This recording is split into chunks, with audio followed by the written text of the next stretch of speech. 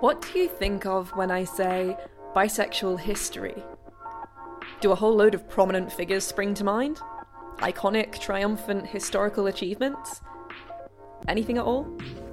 Well, whether you're bursting with knowledge about trailblazing bisexuals or a completely blank slate, this episode is dedicated to education.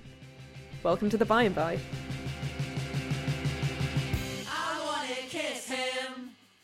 I wanna kiss her. I wanna run my fingers through your hair and hear you say you've never done this before with someone like me. With someone like me. With someone like me. I wanna run my I don't know about you, but I love a quiz. So, of course, this being an episode about education, I've devised a little pop quiz for you on bisexual history. I'm going to ask a couple of questions and then check in again near the end with the answers. Good luck! Okay, question 1. Charles Gilbert Chaddock coined the word bisexuality, but what year did he do it in? A.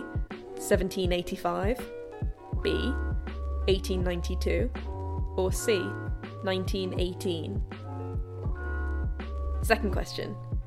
After the famous Stonewall riots in 1969, 1 year later, the very first Pride March took place. It was organised by a bisexual activist, who was from then on known as the Mother of Pride.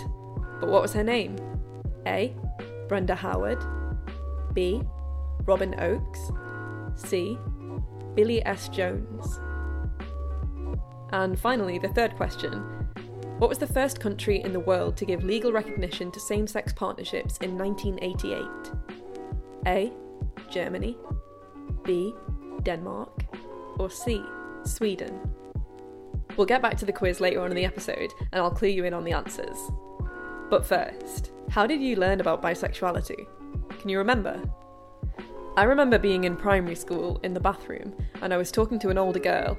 I remember bragging that I was dead smart because I knew what gay meant, and then she asked me, "Do you know what bisexual is?" And I was stopped in my tracks, because I'd never heard that word before. Was she meaning to tell me that I didn't know it all? I asked my interviewees how they learned about bisexuality, and got a wide variety of responses. So I first saw it on House. What a brilliant way to describe There was a character 13 and she was like bisexual. It was the first bisexual character I've ever seen. And I just like remember watching it being like, oh my god, this is a thing. This is a possibility. And then I guess I saw some stuff about it on like Tumblr when I was a bit older. Tumblr. It might have been Tumblr for me. I think maybe just the internet in general, but it was definitely online. I think it was in school because I grew up in a really conservative area. I don't know, no one really ever just told me this is what it is. I just kind of learned over time, I guess.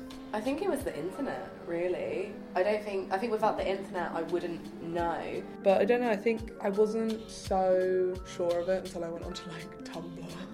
So and, like, many people have YouTube. said that. The reason why I figured out my sexuality was because YouTube showed me that it was okay and gave me information, and I think that's really important. This is going to sound really like generic and I guess stereotypical, but like Tumblr.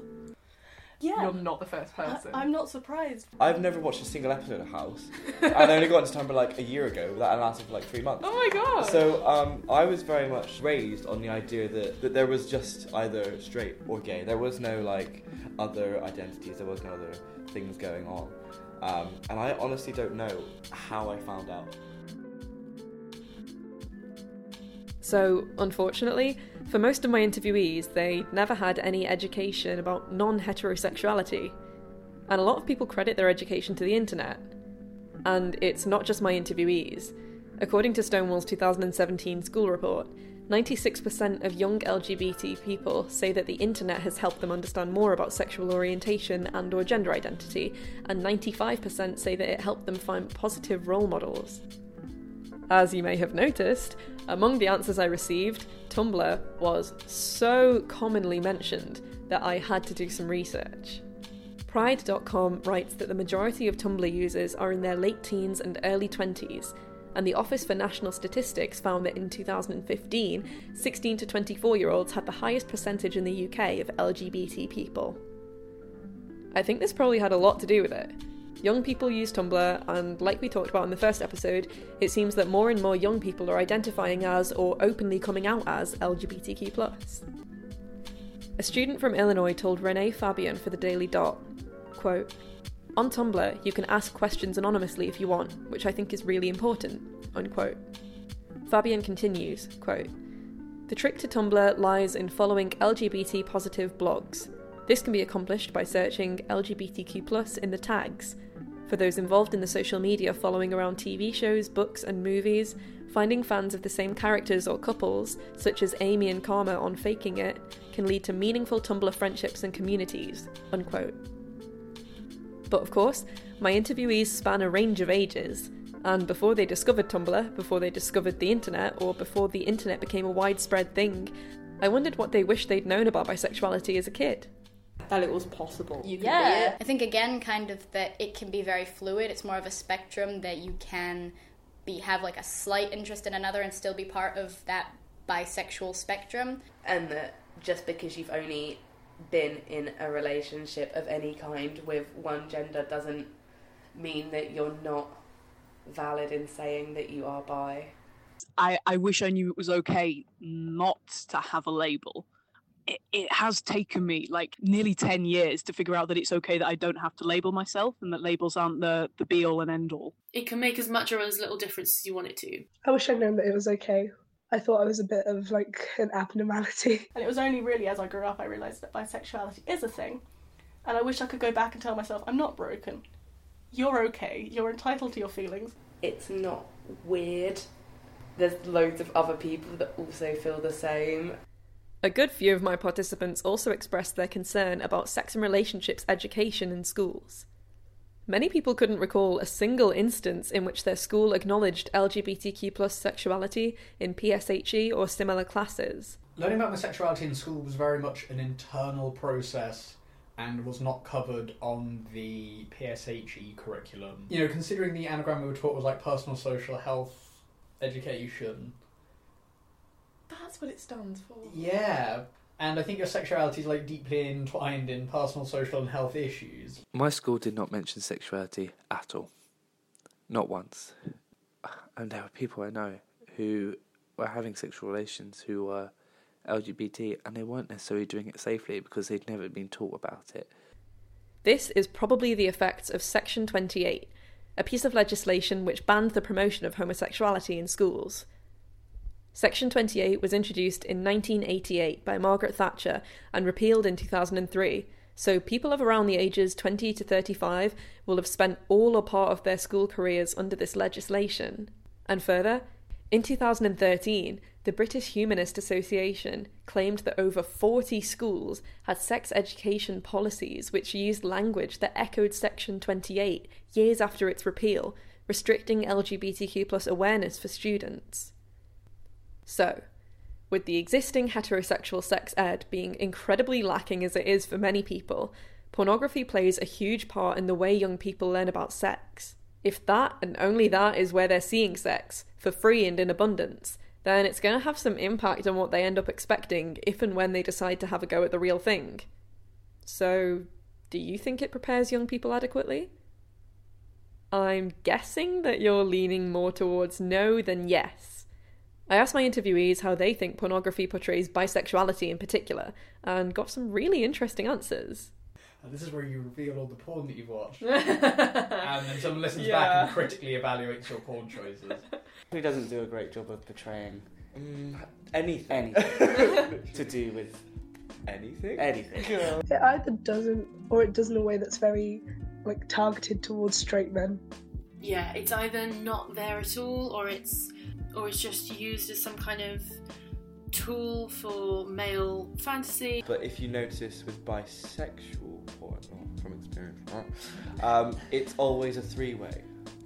Depending on who the audience is targeted for, different makeup of people involved. So, for example, it's like being bisexual facilitates group sex. Yes, that's the way it seems to apply heavily. Also, an uncomfortable thing I'm always, that you see in porn is that someone can become bisexual if they're pressured into having sex with a gender they're not attracted to. But I like that it's like a persuasion element. It's like, it's not a trick, it's not a dirty trick. Sometimes it's after a drink at a party. but like if your rhetoric is good enough, if you give them an impassioned speech, maybe. yeah, exactly. The porn that I've consumed portrays bisexuality as more of a group experience, but that's possibly because a lot of the porn I watch is lacking on narrative structure. It isn't, it's not very much and then the new boy arrived at Tom's school, and then Tom, he's been with his girlfriend for a long time, but maybe they just broke up. And, he's been questioning a lot of things. And then Jim arrives. I mean, I'm guessing they don't come out at the beginning of the porn. Hi, I'm straight. I have something to tell you. That's the kind of porn I want to see. I guess part of the reason why it's usually threesomes is that you can kind of show one person, and if you're bi, then you can't show the next episode with a different person. God, don't include any of this shit. I don't know what I'm talking about. It isn't just, you like more than one gender. You only get one gender, you're on rations or whatever. It is more than one person at a time, and polyamory is wonderful. But not all polyamorous people are bi, and not all bi people are polyamorous.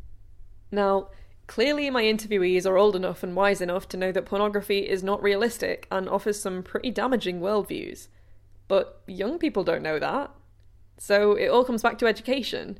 In schools, in online resources, because that's where all the kids seem to be nowadays, and in person. If you know a young person, I implore you to have a chat with them about their sex and relationships education. The worst you can do is embarrass them, and the best is change their life. According to Stonewall's 2017 school report, just 1 in 5 LGBT pupils, including 1 in 10 LGBT pupils attending faith school, have learned about where to go for help and advice about same-sex relationships at school. 3 in 5 LGBT pupils have never been taught that same-sex couples can get married and have civil partnerships, and 4 in 5 have never learned about the different ways same-sex couples can have children. 76% of LGBT pupils have never learned about or discussed bisexuality at school. It's so odd to think that I was a bit kind of homophobic, biphobic, transphobic, just because of what I'd heard. It should be put in schools as well. I remember working in a Catholic school in Manchester. I'll not name names, but it was a very good school. And one girl was gay, and the teachers were terrible with her. They were saying she was, possessed and evil, and there was something wrong with her and stuff like that. And she was having one-to-one vocal lessons with me, and I took her to one side and I said, look, none of this matters when you leave here. None of it matters. So just say yes, sir, no, sir, and then get out of there, and just don't let that destroy you. It wasn't until secondary school that I'd even raised as a topic for conversation, and that's when I realised that people were not okay with it. And I was like, oh, never mind then. So then I went through kind of a period where I was just I'm not going to talk about this to anyone because that's really scary. One of the first people I came out to was one of my teachers, who I trusted with everything. He helped me a lot, and I was in floods of tears. And I couldn't even say the words to him, I'm bisexual. I just kind of hinted a few times in the conversation, and I kind of just looked at him, and he just said, I know, it's okay. And I felt so relieved, because I was like, thank God he doesn't think I'm a filthy pervert. If you have a different sexual orientation yourself, you can identify, you can see it straight away in people. Not that you have a gaydar or anything, but you can see people in crisis mentally. And usually when they're being rude in class, or they've got behavioural issues, or they're self-harming, it's usually down to that, because they're in turmoil about, I have absolutely no one to tell. And it's kind of I'd say a lid on something that's about to blow. These answers were really emotional to hear. They're not only catharsis, but instructions on how to benefit younger generations. Think about what you wish you'd known when you were younger. Really think about it. And when you get the chance, pass it on. You never know who's going to need it. Okay, back to the quiz. If you've only just started listening, in which case I don't quite understand what you're doing, I earlier asked a couple of pop quiz questions on the topic of bisexual history. Here are the answers. The first question I asked was this: In what year did Charles Gilbert Chaddock coin the word bisexuality? The options I gave you were 1785, 1892, and 1918. And the answer was B, 1892. Chaddock was the first person to use the word bisexual to mean attraction to both women and men in his translation of Austro-German psychiatrist Richard von Krafft-Ebing's text Psychopathia Sexualis. Before this, bisexual was taken to mean hermaphroditic. Second, I asked the name of the bisexual activist who organised the very first Pride March. Your options were Brenda Howard, Robin Oakes, and Billy S. Jones. The answer is Brenda Howard. Brenda Howard, 1 year on from Stonewall, organised what was then known as the Christopher Street Liberation Day March, and later as a Pride March. She also co-founded the New York Area Bisexual Network in 1987, as well as the first chapter of Alcoholics Anonymous, specifically for bisexual people. The other two options, Robin Oakes and Billy S. Jones, are also very accomplished activists who you should research if you're interested. And lastly, I asked, what was the first country in the world to give legal recognition to same-sex partnerships in 1988, the same year that Section 28 was introduced? I can tell you that the answer is Denmark, and they progressed to legalising same-sex marriage in 2012. Sweden recognised same-sex unions in 1995 and legalised same-sex marriage in 2009, while Germany recognised same-sex unions in 2001, eventually legalising same-sex marriage in 2017. Well, I don't want to make any presumptions, but I'm guessing that, like my participants, you maybe weren't amazing. I can't tell you anything about bisexual history that is not autobiographical. I don't actually really know. I don't think of anything. But surprisingly, I really don't. Like I said earlier, I can't even name a prominent figure off the tip of my head. I mean, it's there, that's the thing, it is there, but it's not spoken about like homosexuality is. I think of something that's probably, it's not talked about a lot, and I feel like it should be talked about more. I think, like, the only reason I know about bisexual history is through my own research. I think out of the 4 letters LGBT, B is definitely like the most slept on. Like, everyone has like lesbian or like gay icons or trans icons because they've done so much for the community, but you never just hear of someone being like, oh yeah, bi queen. Like, that doesn't really happen. And hey, I'm not judging any of you.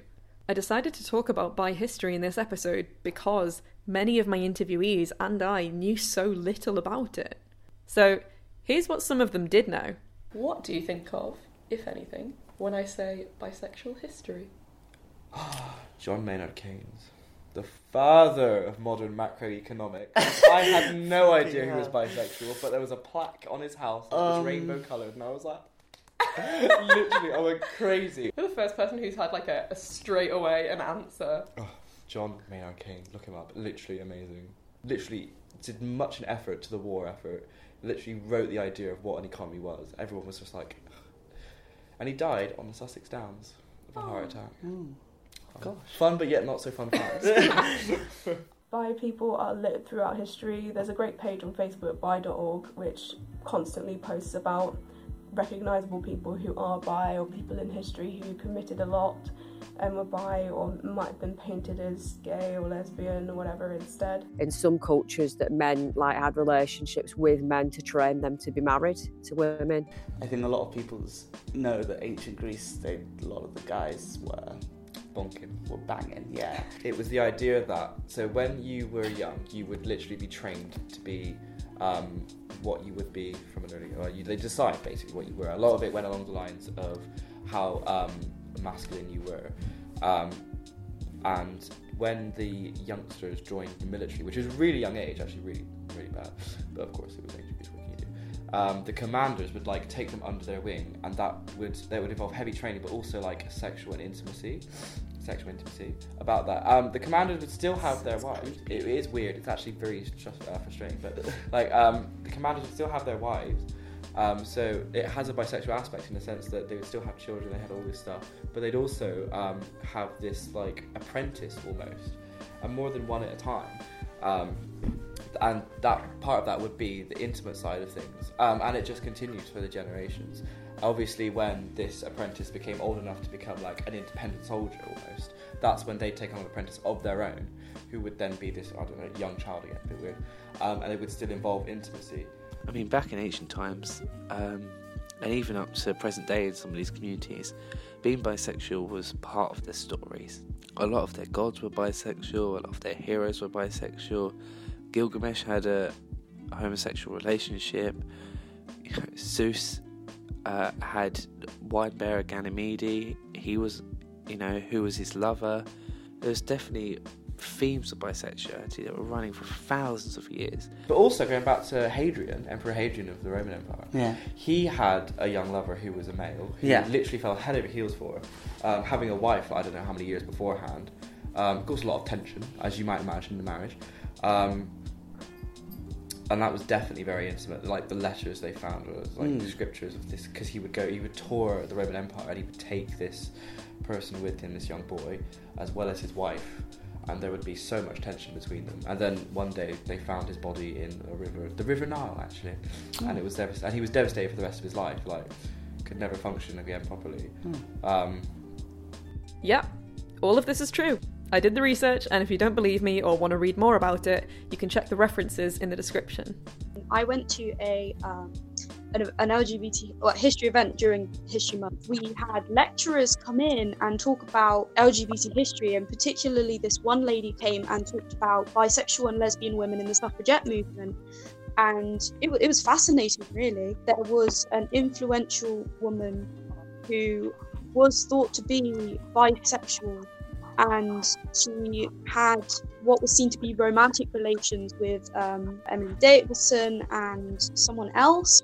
So, Blue may be talking about one of several potentially bisexual suffragettes. After the death of her husband, Emmeline Pankhurst engaged in a relationship with the composer Ethel Smith.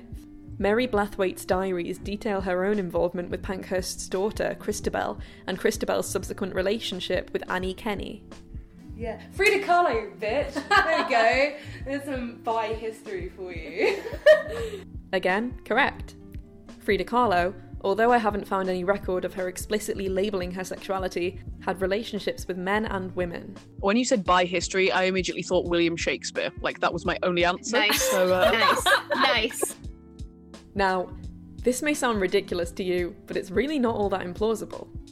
Shakespeare ended up marrying a woman, as was the social norm at the time, but many of his sonnets, published without his permission after his death, were addressed to men, and many believe that this is an indicator of his bisexuality. This includes Sonnet 18, which famously begins, "Shall I compare thee to a summer's day? Thou art more lovely and more temperate." Of course, to pin a historical figure's sexuality is difficult. They're not here to defend themselves or make anything clear for us. But we can see that it's not as plain and simple as many scholars would have us believe. I think a lot of bisexual history has been, as with gay and trans history, has been erased by like Victorian historians who wrote all the books and did all the studies on it, who like gloss over it. Like, there's a lot of like letters between people, and they're like calling their good friends, they're like their heart, their wonderful person, the person they love to watch sleep every night, and it's like, this is just the kind of over-the-top flowery language they like to use in those days. It doesn't necessarily mean that they're gay, and it's like, they're gay. But I think bisexual history has been a lot like smoothed over. If you've not heard of straightwashing, Macmillan Dictionary defines it as, quote, "the practice of portraying gay or bisexual characters from history or fiction as straight," unquote. Figures such as Virginia Woolf, Marlon Brando, Eleanor Roosevelt, Lord Byron, Katharine Hepburn, and Sammy Davis Jr. have been painted by popular historical discourse as heterosexual individuals, but there's actually a lot of potential debate about the sexualities of each of them due to relationships they've had with people of the same sex over their lifetime, or private confessions which have gotten out into the open. We have a very rich bisexual history, but unfortunately it's not mentioned. It exists there, people know about it, but it's been ignored. It just got me thinking about how many bi people are erased from history. I mean, like, not just erased to be straight, but also erased to be, oh yeah, gay, like Freddie Mercury. Robin makes a really good point here too. Not only has history been straight-washed, it's also been gay-washed. There are loads of famous gay people who aren't gay. They're bi. How many times have you heard Freddie Mercury referred to as a gay man? Or Sappho, a poet from the island of Lesbos, as a lesbian? Sure, she gave us the word lesbian, but she had many sexual relationships with men. I think it goes without saying that representation is incredibly important, but just in case you're out of the loop, I'll fill you in. When someone doesn't see other people like them, not only other people like them, but happy, successful, complex, and nuanced people like them, where are they going to get their role models from? Like, I feel like representation is really important, especially when you're growing up. You're conditioned and you learn how to have a relationship through media, film, TV, just anything that a kid can sit there and watch and be like, okay, that's what a relationship is. I feel like representation is like the key to understanding things, and the fact that people don't understand things is like the problem. I think Lauren put it really well there. Representation is the key to understanding. Not only for bi people or young people trying to figure out their sexuality, but for everyone. If you don't know any bi people, maybe seeing bi people on TV will wake you up a bit. So I asked my participants if they do see any bi people on TV. I guess it depends where you look. I see some, more bi than pan. Nothing springs to mind, honestly. When I think of in like TV shows and movies, I find more, well, obviously straight, but more gay and lesbian representation than bisexual. It feels like there is actually quite a lot of bi women in TV, but then there doesn't really seem to be any like bisexual men. Not much, even within LGBT specific media.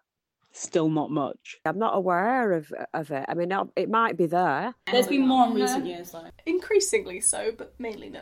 Media representation is almost there, like, we must be diverse. We must have a queer person in it. The majority of the time it's a cis white gay man, let's be real. Honestly, not a lot. I feel like whenever I do see bi-pan representation in media, it's often ambiguous. I mean, I think a lot of the time the problem is that they never say that they're bi. There's a whole thing either where they don't define themselves or they don't like labels. So, like Piper in Orange is the New Black, probably bi, but she never says anything really about what she is, and everyone's like, oh, so you straight, you gay, those are the only two options that exist. Yeah. Also, there's a lot of queer baiting. Yes. Queer baiting, defined by Alana Massad for The Guardian as, quote, the writers or creators of a world using injections of homoeroticism and romance to draw an audience seeking LGBTQ representation, while not alienating a wider audience who may not want to see a gay relationship depicted, unquote. This can apply to fiction such as TV, films, theatre, books, and so on, but it can also apply to people and music.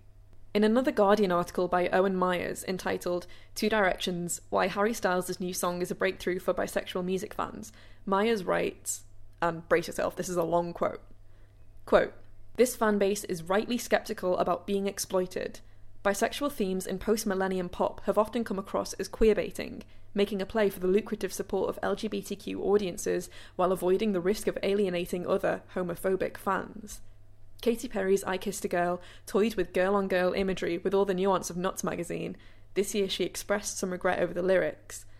In Not Myself Tonight, Christina Aguilera donned Torture God and PVC and sang of a bi-curious moment of madness. Someone called the doctor, she urged, 'cause I've lost my mind. Nicki Minaj claimed to be bisexual at the beginning of her career, rapping about a carnivorous appetite for kitty cat, but later said that she did it to get attention. Jessie J said that her own bisexuality was a phase, and it's been historically rare for male artists to acknowledge bisexuality at all. David Bowie famously told Melody Maker in 1972 that he was attracted to men. A decade later, he called the admission the biggest mistake I ever made. Unquote.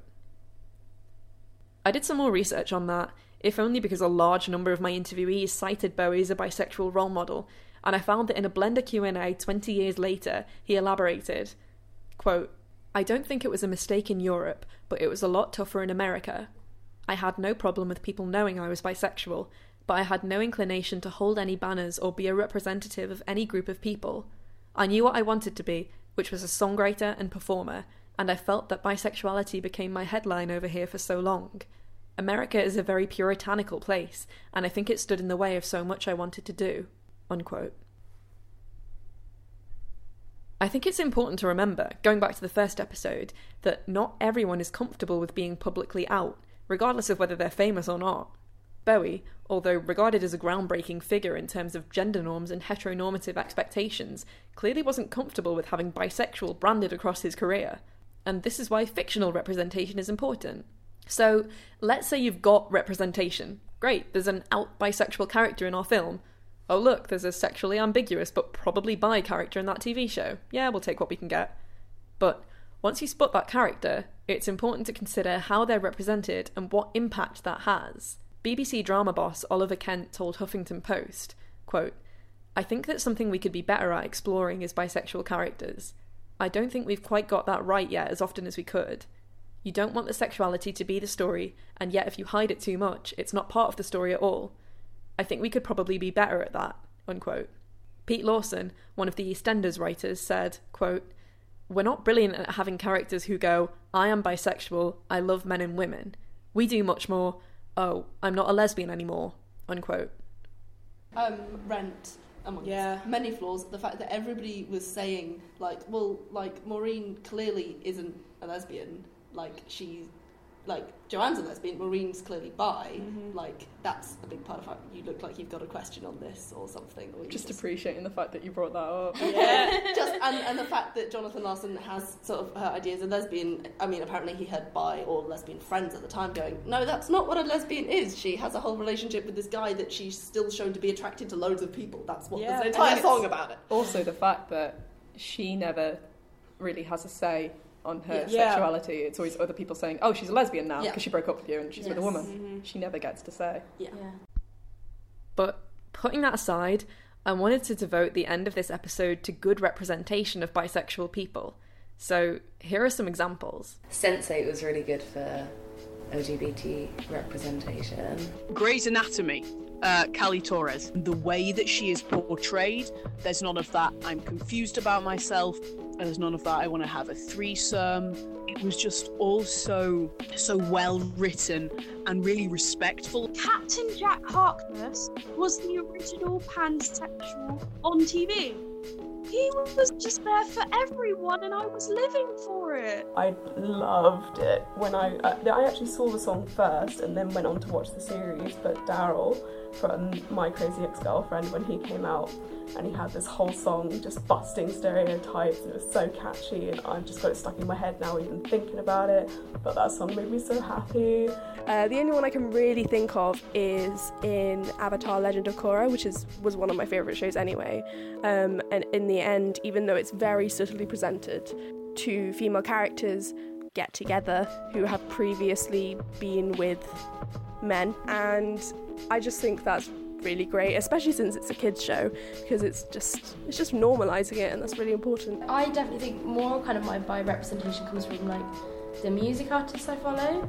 So like I'm really obsessed with Tove Lo, and she made like a short film to go with one of her albums called Ladywood, which is great. It's great. So my representation definitely comes from like musicians and stuff. Music, we're gonna talk about Frank Ocean for a minute because he's a beautiful man with a beautiful soul, and Brockhampton are doing the most for the LGBTQ society as a whole in rap music. Kevin Abstract, he has this whole album and it's just about, to sum it up, he's a black guy, like 21, from America, and his family are black, but like they are really homophobic. So he's like shunned from his family, and then his boyfriend's family are white and they're fine with being gay, but they're really racist, so they're both shunned, and it's like how do, and like the album's like really emotional and it's just like iconic and I love it. There's this one song by this K-pop group called Glam, and it was like one of the first songs, because they don't really talk about LGBT stuff in Korea, and like it came out 2000, I think, and it was like about how they just like people and having a good time, and I found that so cool. Not only is it just a bop, but like everyone was talking about it, and I was just really happy when it came out. I really like Halsey as a bisexual representation in media. I like that she writes songs about it and talks about it a lot. Almost systematically always go back to It's Raining Men.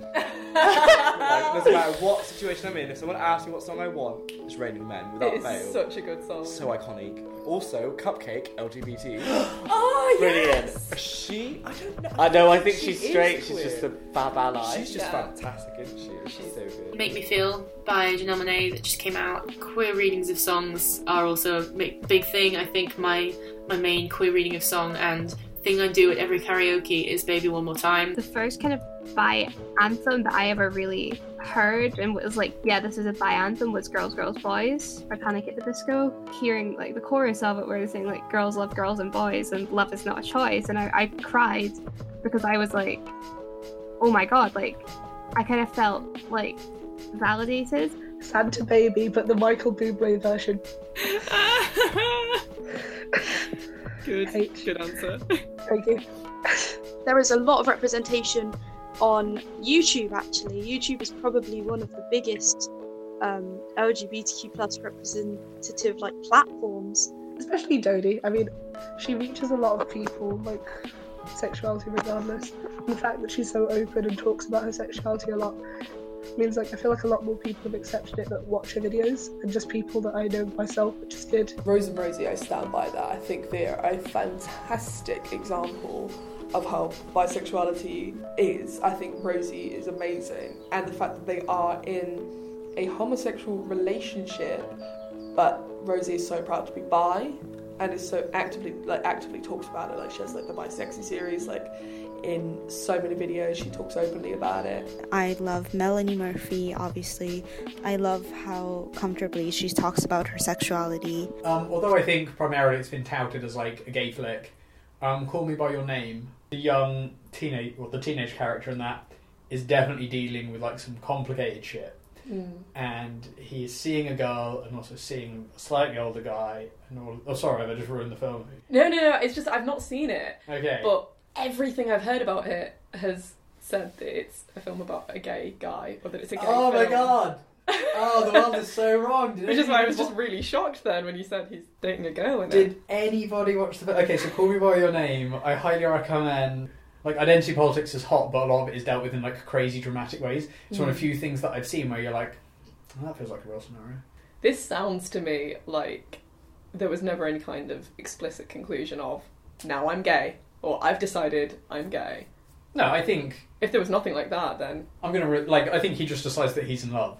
I think it's probably touted as a gay flick because he chooses the guy, but it's not like he writes a note and there's then I realised I was solely exclusively gay. Yeah. The way people talk about it plays into such a popular narrative of bisexual people choosing one or the other when they're in a relationship. If you're in a relationship with a man and you're a man, then you're gay. Or, if you're a man in a relationship with a woman, then you're straight.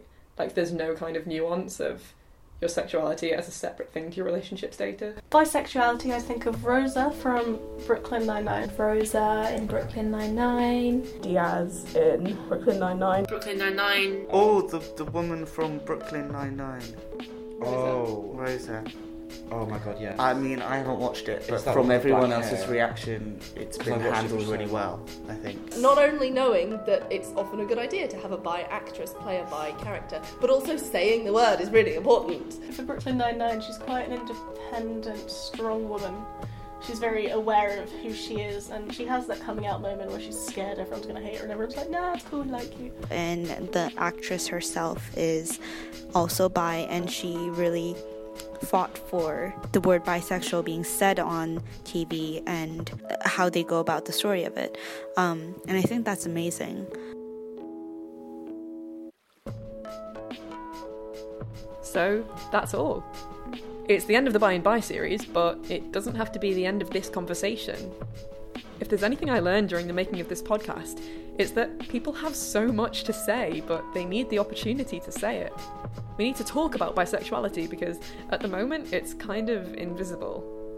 So, if you take anything away from this, I want you to go with maybe a more open mind than you usually have. Listen to other people and tell your story. Thank you for listening.